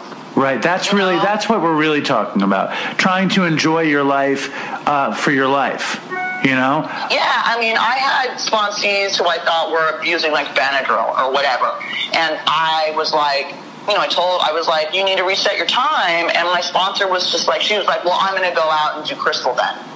And so I had to make a decision. And my sponsor was like, you know what, honey? Keep her in the rooms. That's what's important. If later on down the road, she was like, you know what? I was abusing Benadryl in my first year of sobriety and I want to reset my time 6 months back, she will. We want to keep people in some sort of recovery. I use Benadryl from time to time. To go to sleep? No, yes. No, she was... Yes. Okay. I do. When I can't sleep, I take Benadryl. Okay, again, I think that everyone's recovery is fucking their own, and it's, and it can be different. And I don't like any fundamentalism. I just think it's fucking dangerous. Sometimes I smoke weed when I have an upset stomach too. No, you fucking just to settle my nerves. No, you don't. Sometimes I put heroin up my butt just to settle my nerves. All right, Amy, it's been a joy as always to have you on, and I think that we really covered a lot of ground today. Thanks for having me on, always. It's a pleasure. Follow Colonel Pop Pop and watch him grill the fuck out of me. Oh, give me a break. Keep me from getting laid forever. Oh, my God. Dude, do you want to set up? We could do a Howard Stern kind of thing. I know you don't want to do this, but we could do a dial-a-date in Los Angeles for Amy Dresner. No. You don't want to? I know some real scumbags out there that would love to take you out. I'm a scumbag. Oh. I was talking to someone who has like 20 years sobriety as an interventionist, and I was like, fucking all these douchebags are attracted to me. He goes, flip that around, sweetheart. And I was like, I'm attracted to douche. It means I'm attracted to douchebags. It's my shit. Wow. That's deep. I was like, ooh. I'm breaking up. I gotta go. That's funny. All right, Amy. Thank you so much. We'll talk to you soon. Of course. My pleasure. Bye, Tom. Bye. So that was awesome having Amy on the show. And now it's Friday night. The show is about to come out. I'm alone in the attic, and I had some ideas for the rest of the show. Originally, Hot Wheels was going to come on, but sometimes things just don't go the way we'd like. So, Hot Wheels, thank you, and we're going to get you on soon. I look forward to that. Lots of stuff has been happening, but the most important thing that you guys should know about that's happening is I've been killing myself with work. This morning I got up at 4 o'clock in the morning. I did 2 catering jobs. I'm running all over the place. Tomorrow we're having my baby daughter's first birthday party, which is very exciting. So lots of stuff is happening. Obviously, family comes first, and then work comes second because, you can't feed the family without work. But Dopey definitely comes third, and I love making the show, which you guys know, but it's killing me, I have to say. I wish there was more time in the day. I wish I could get more sleep. I wish I didn't have to work. It's time to turn Dopey into some sort of media juggernaut, and I think you guys should do something to help. So if you guys have any ideas of what you could do to turn Dopey into the media juggernaut that it should be, send an email to dopeypodcast@gmail.com. But I also have to say that a lot of you guys have done a ton of shit to turn Dopey into the media juggernaut it's become. And I want to thank a lot of people before the show ends. I want to thank Brad, my buddy Brad, who helped come up with the idea in the first place, who Chris and I, who I'd have to say I stole Brad's idea of a podcast about drugs and did it with Chris. But Brad is always on the periphery, always lending a hand. And the audio with Amy Dresner was all fucked up, and Brad fixed it. So thank you, Brad. I want to thank my buddy Greg, who's been doing a ton of editing on the show. Any long interview, Greg usually cuts, or Brad. But Greg has done a lot, and I haven't given him credit. So let's thank Greg. I want to thank my friend Sam, who's lent a ton of time and energy and ideas to making Dopey better. Thank you, Sam. I want to thank Dopey Nation for listening. I want to thank the moderators on the Dopey Nation Facebook page. Even though the Facebook page says some negative things about me from time to time, the moderators are good folks. I want to thank Andrew and Paulina and Catherine. So thank you guys. I also want to thank the great Cormac for doing Dopey Reddit. Dopey Reddit is on fire lately. Lots of amazing Dopey Reddit stuff. Check out Reddit, the Dopey Podcast feed. I want to thank the great Joey Pepper. Joey Pepper recently turned up. He sent me these incredible Dopey decals. One of them said, "Stay strong, Dopey Nation." I put it up on Instagram. Joey Pepper is always out there. Great, great Dopey fan. All of you guys out there in the Dopey Nation, it's amazing that we started making this podcast, about 3.5 years ago, and some of you started listening. And then more of you started listening, and some of you relapsed, and some of you died, and obviously Chris and Todd died, and a bunch of you got clean. So I think you guys should give yourselves a big round of applause. And I'm sure a bunch of you have relapsed also, and if you're listening and you're using, what the fuck? At least you're not dead. But you can get it together if you want, and life without drugs isn't as bad as you might imagine. Now, I tried something new, and I put up this thing answering questions on Twitter. So I'm going to answer some fucking Twitter questions. Here we go. Question number 1 from Wootness. Wootness41 says, where are you in the steps? I know when Chris was around, you were stuck on 6 and 7. Well, Wootness, I actually got through the steps. I finished all of them, and I actually am starting over with this new sponsor, and I'm back on step 4. Okay, so that's the answer for that. But I've been dragging my feet on my second go-around with step 4, but we'll see how that goes. Rocks wants to know if Alan can talk more about family support group that helped him and my mom cope. It was Family Anonymous. It was called Families Anonymous, and it helped them a lot. They also joined a gay square dancing group called the Times Squares. Oh, Germ Boy, Dopey Fanatic, wants to know, is Ezra dead? Now, if you guys are real Dopey fans, you remember Ezra is a homeless man who used to hang outside the restaurant that I work at, and me and him would get into fights about cigarettes and him asking me for shit and stuff like that. And Ezra was a totally interesting character. I thought he was dead, but he's not dead. He turned up. Ezra is alive. I wouldn't say he's well, but a couple months ago, Ezra was alive. Now, Germ Boy again, Dopey Fanatic, Germ Boy, who I love, wrote, he did some Amy Dresner art, which you guys will see tomorrow. He says, if you're taking questions, does this mean that you're doing more solo Dave bits? If so, then I sure think that's awesome. I miss hearing your rants and raves on the show. Thank you, Germ Boy. I think it is too. I think a lot of it is because of that chick who said I'm pinched alone. It's like, give me a break. And also my plan for tonight's show fell apart, so I'm trying to improvise. Blah, blah, blah. So many people are struggling with a family member or a friend. It would be good. That's not really a question. And that's my live tweeting questions. Now we're going to go to another email. This email is from a guy named Ben. I think he's written the show a bunch of times, and I never read his email, so I'm going to read his email now. He says, Dave, greetings from Minnesota. 98 days free from alcohol and cocaine today. Congratulations, Ben. It's awesome. You haven't replied to my previous emails, which of course awakes my insecurities, and so I'll put you on my 10th step for the day. You're a busy, hardworking guy. The podcast keeps me company and is a key part of my non-meeting sobriety and gives me hope. So keep up the good work, and I'll keep pestering you. Some thoughts and a poem. Number 1. Ben thinks Dopey needs more voices from people of color and from diverse economic backgrounds. Keep a chart. Give me a break, Ben. It's important. The recovery community is so white, middle class, upper middle. We talked about this today. We had a woman of color on the show. I'm not keeping a chart. Sorry, Ben. That's number 1. Ben, number 2, I suggest going to more meetings and not exhausting yourself. Well, I go to meetings and I'm exhausted. Don't relapse on us and your family. I had 5 years once upon a time. I got everything I ever wanted and more. I stopped going to meetings and substituted the journalism community for AA. My ex-wife became my higher power. I drank again, and now I'm back in rehab at 44. Yeah. While Dopey is a valuable service, it is not a substitute for meetings, working with others, and working a program. And I'm not 12-step exclusive. Beware of working too hard. Remember HALT. The story about the sports drink at Katz's is scary. Yeah, I work too hard. I am exhausted, but I do go to meetings, and I do not substitute Dopey for meetings, and neither should any of you. Blah, blah, blah, blah, blah.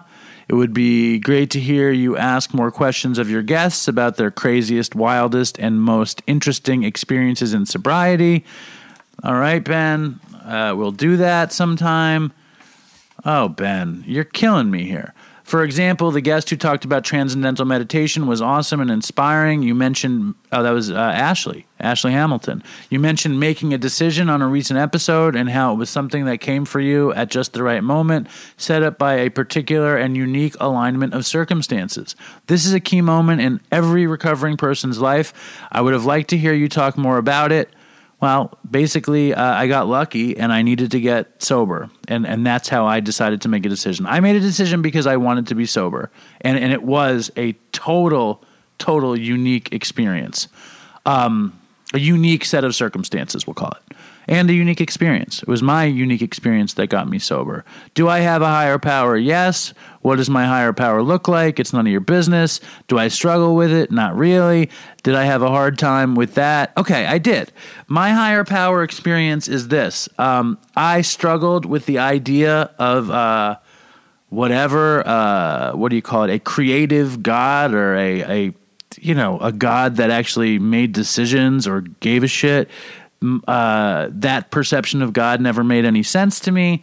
I grew up in a house that was culturally Jewish, but didn't really have any God. My dad doesn't believe in God. He doesn't really like God. He thinks God is silly. And I get that. I kind of love when people really believe in God. It's something that I guess never really came to me in a way that was like a classic God. And I heard all the AA cliches. It could be a group of drunks or the room, or the worst is a doorknob. I don't know why anyone ever says a doorknob. But one thing my old sponsor used to say is he'd say, are you desperate? And if you are, and I was desperate, and if you are desperate, consider your G-O-D as a gift of desperation. And I just wanted to get better. So I said, okay, I'll do that. And then they said to pray. So I just asked the universe for help. And I never didn't believe in the wonder of the universe, like, just the immensity of the ocean or the beauty of a sunset or trees or whatever.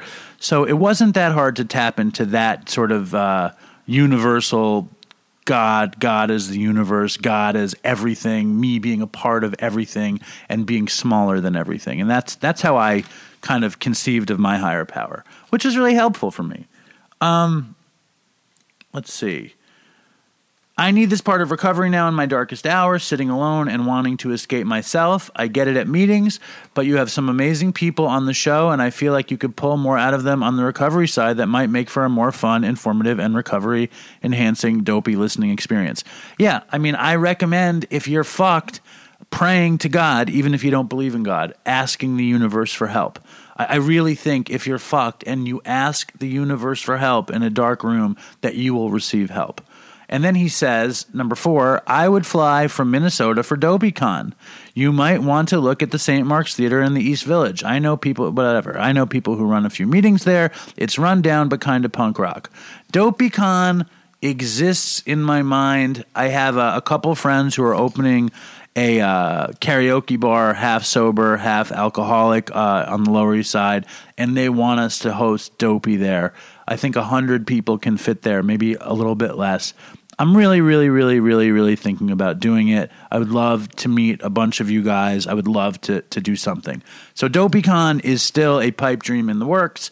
He says, I fucking love hearing the Long Island Railroad passing in the distance on the podcast. I'm out here in the great northern Midwest, and I miss New York City. The whistle and your accent and attitude brings New York right into my ears in my sober house in St. Paul, or when I'm walking the sadly mostly pedestrian-free streets here. Thanks. And that's Ben. So thank you, Ben. That's a lot of stuff. What do you guys think about Ben's suggestions? Write me at dopeypodcast@gmail.com. Please contribute to the show. And then really interestingly enough, at the end of that whole thing, Ben sent in a poem. The poem is called Philip Seymour Hoffman, and it's by this guy named Nick Flynn. And really randomly, or maybe not so randomly, Nick Flynn actually showed up at my job a month ago or 2 months ago. He's an author. He wrote a book called Another Bullshit Night in Suck City. And he was sitting in the restaurant and he was watching me wait tables, and eventually he pulled me over and he was like, I like the podcast. And I was like, cool. And he was like, I'm an author and this is my book. And he gave me his book, Another Bullshit Night in Suck City. And the same week that I got this email from Ben, Nick Flynn sent me a copy of the same poem that Ben sent me. So I reached out to Nick Flynn and told him that I had heard from someone in the Dopey Nation, and he said he wanted to read it. So here's Nick Flynn, the author of Another Bullshit Night in Suck City, doing his poem, Philip Seymour Hoffman. First poem on Dopey. So stand by. Hi, Dopey Podcast. This is Nick Flynn. I'm going to read a poem I wrote. It's called Philip Seymour Hoffman. Last summer, I found a small box stashed away in my apartment, a box filled with enough Vicodin to kill me. I would have sworn that I'd thrown it away years earlier, but apparently not. I stared at the white pills blankly for a long while. I even took a picture of them before, finally, definitely, throwing them away. I'd been sober again for some years when I found that box, but every addict has one, a little box, metaphoric or actual, hidden away. Before I flushed them, I held them in the palm of my hand, marveling that at some point in the not-so-distant past it seemed a good idea to keep a stash of pills on hand. For an emergency, I told myself. What kind of emergency? What if I needed a root canal on a Sunday night? This little box would see me through until the dentist showed up for work the next morning. Half my brain told me that, while the other half knew that looking into that box was akin to seeing a photograph of myself standing on the edge of a bridge in the familiar dark neighborhood of my mind, that comfortable place where I could somehow believe that fuck it was an adequate response to life. All right, Dopey, thanks. How cool is that? Nick Flynn, the great author and poet, coming in with the Dopey. I need to read this Another Bullshit Night in Suck City before I get Nick on the show. But I met him for like 15 minutes at work, and he seemed really cool.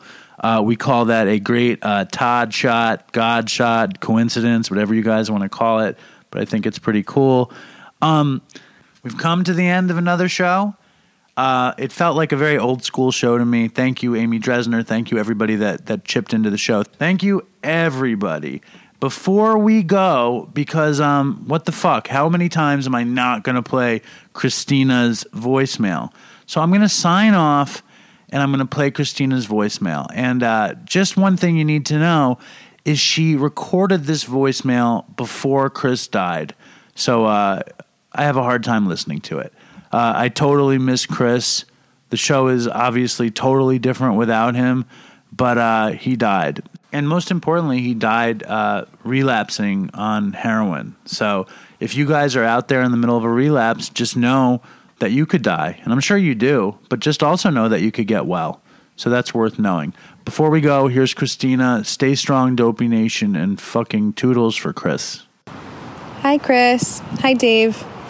I just want to start out by saying to Dave, I'm really sorry to hear about Todd. I'm really sorry for your loss. Today I was looking back on a couple old Dopey episodes, and the first one that caught my eye was the one with Todd when he was on a 5-minute break from work, and you both were talking to him, and he mentioned that there was a couple people in his life that had recently overdosed, and that he didn't think that at this point in his life, after using drugs for so many years, that drugs would end up taking him out. It would be his work life or being a waiter that would kill him before drugs ever did. And it was really chilling to hear that recording of his voice. And I'm very sorry for your loss, Dave. I also want to congratulate both of you on getting Artie on the show. That ending was insane. It was so good. So congratulations. So I am in beautiful Seattle right now, and it's the summertime, and I'm out cycling, which is something that I really enjoy doing, and it reminded me of a Dopey story that I thought that I would share with you. This was one of my relapses that happened several years back, and I had a year and a half clean at the time, and I had gotten over the struggles of depression and anxiety. I'd gotten into like a pretty comfortable place, but I couldn't get over the obsessive cravings that I was experiencing for dope. And it had been many, many months, and I had been entertaining the idea of relapsing. And I was cycling a lot at the time because it was a tool that I used to try to get out of my head. And so I would just obsessively exercise and obsessively cycle to just try to reduce some of these cravings that I was feeling. And if you've seen the movie The Secret, I think I manifested just like poppies showing up everywhere on the trail that I would frequently ride on, just by like the laws of attraction. I thought about opiates all the time, and I just so happened to just see poppies everywhere. And I still do to this day. I think that poppies are just very common in Seattle, but everywhere I went on while cycling, I seemed to see poppies. And then one day I came across this batch of poppies. It was like a field of them. And it looked exactly like the sort of poppies that you see in the documentaries about opium coming from Mexico or Afghanistan. It was the red poppies with the black, and there was pods everywhere in this field that I came across. And it just looked exactly like what you would see in videos about how to produce opium.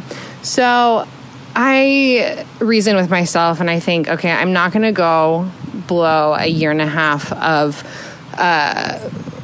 being clean on buying dope, but I'll just make some opium out of these poppies. And I wasn't even sure if it was going to work, but I had used poppies in the Seattle area before to make poppy tea. And there is definitely a substance that is, some sort of opium that's within these poppies that do grow in this area, that creates an opiate effect. And I had nodded out from opium tea that I had made from poppies that I found in this area. So I knew that there was something in these poppies, but I wasn't sure exactly what I would find. So I'm reasoning, and I'm like, you know what? These pods look exactly like what the videos look like. So I picked a bunch of them, and I brought them back to my house, and I watched a couple more videos to make sure I was doing it right. And I ended up cutting little slits in the pods that I had collected, and I'm thinking I'm gonna harvest some raw opium, and then I'm gonna use that. And I had this obsession too about shooting something, like I didn't want to use drugs or like snort drugs or smoke any sort of drugs or drink or whatever.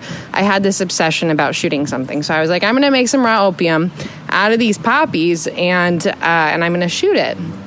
So I make the little cuts in the poppies, and I put them in my closet, and I make vases out of water bottles. So if you were to open up my closet, you see all these water bottles and just like poppy pods with their stems going into the water bottles and little slits on them like you would see in the videos.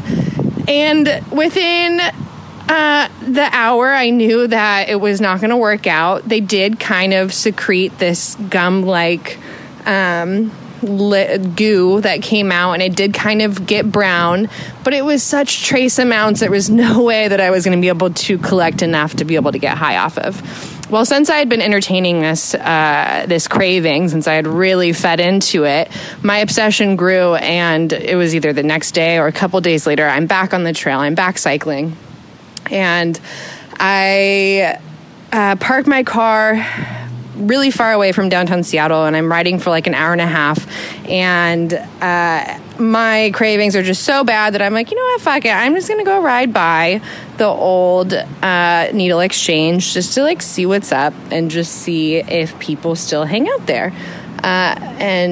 So I did that, and I rode my bike casually in the alley where I knew there was a needle exchange. And just as expected, there was a lot of people that were hanging out getting their needles, clearly drug users. And so I did my first little ride by, and then I made the decision that I was going to go and ask someone for heroin. So I parked my bike, and I walked up the alley again, and I went up to the first two people that I saw, and I said, hey, you know, I hate to ask, but do you know anywhere where I can find some dope? And instantly it was like, yeah, honey, I got you. Like, what do you need? Like, day or night? And within a couple of minutes, I had a little bit of heroin. And then I went to the nearest Fred Meyer, and I used it. And then I got back on my bike, and I'm still an hour and a half away from where my car's parked. So, and I had only used a little bit, but I did shoot it, and I knew that I didn't want to use a lot because I didn't want to overdose, since it had been so long since I had used any opiates. But it was very strong, and I have two memories from that hour and a half ride back to where my car was parked. The first memory, I think, was probably like 45 minutes into the ride. I had to pull over, and it was right by where the Microsoft building is in the Seattle area, and I had to pull over by the side of the road. And there was a lot of people. This is like a main cycling trail. There's a lot of people going by. And I pull over because I have to throw up because the dope's so good. And I just throw up in the trees while people are passing by. And then I get back on my bike, and I don't really remember the next like half hour or so. I just remember getting to the park where my car was parked and seeing a patch of grass and just thinking, like, I'm so sleepy right now. It's like 8 o'clock at night, but I think I'm going to take a nap because I don't want to nod out when I'm driving home. So I lie down on the grass in an area where, of course, I mean, like, it's almost nighttime, so no one's taking a nap in a park. So I lie down in the grass, and I take a nap for a little bit, and I set my alarm, and I wake up an hour later, and my eyes, like, slowly open, and I'm thinking, like, damn, I'm feeling really good right now, but I should probably get home, and my eyes open slowly, and I'm passed out, or I had like laid down to take a nap in the lawn of a police department. And so I think it was after hours. No one came up to me, so I get up and I like slowly get back on my bike, and then go right over to my car, and then I go home. And the next morning I wake up and I'm instantly just in shock of what I did the day before, and I go and I throw up again because I'm so sick, and then I'm looking through my phone just to see if I could piece together anything that I didn't remember from the day before. And I open up my photos, and I had stopped at so many landmarks on my hour and a half ride home on my bike, like well-known landmarks in Seattle, to take selfies of myself in front of, different parks and things, and I have no recollection of it. And in a couple of the photos, my eyes are completely closed and I'm nodded out, but I'm still taking a photo of myself in front of these landmarks. And then the rest was history, how relapses go. So I love you both, and stay strong. I want to take a walk around the world. I wonder, would it do me any good? Until I get some money in my pocket, then I guess I'll just have to walk around my neighborhood. But I want to be good so bad. Want to be so good, so bad, so bad. I want to be good so bad. Bad desire's all I ever had. And I want to take a ride up in the sky. Watch this aeroplane just pass me by. And I want to see a Lear jetliner take a dive, just to show all of these people what it means to be alive. But I want to be good so bad.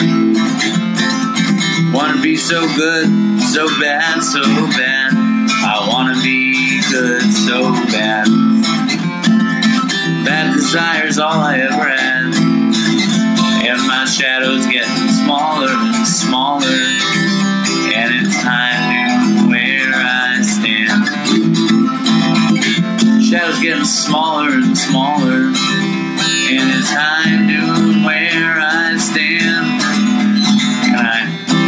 would they pay it any mind when I leave this busted city far behind? I'll take the high road, however far it winds, because peace and love are very, very, very hard to find. And I wanna be good so bad. Wanna be good so bad, so bad. I wanna be good so bad. Bad desire's all I ever had. Damn it, all these suckers make me mad. And it's all I ever had. And it's all I ever had. And these suckers make me mad, and I wanna call my dad, and it's all I ever had, and it's all I ever had, and it's all I ever had. And it's all I ever had. And these suckers make me mad, and it's all I ever had, and I wanna call my dad, and it's all I ever had.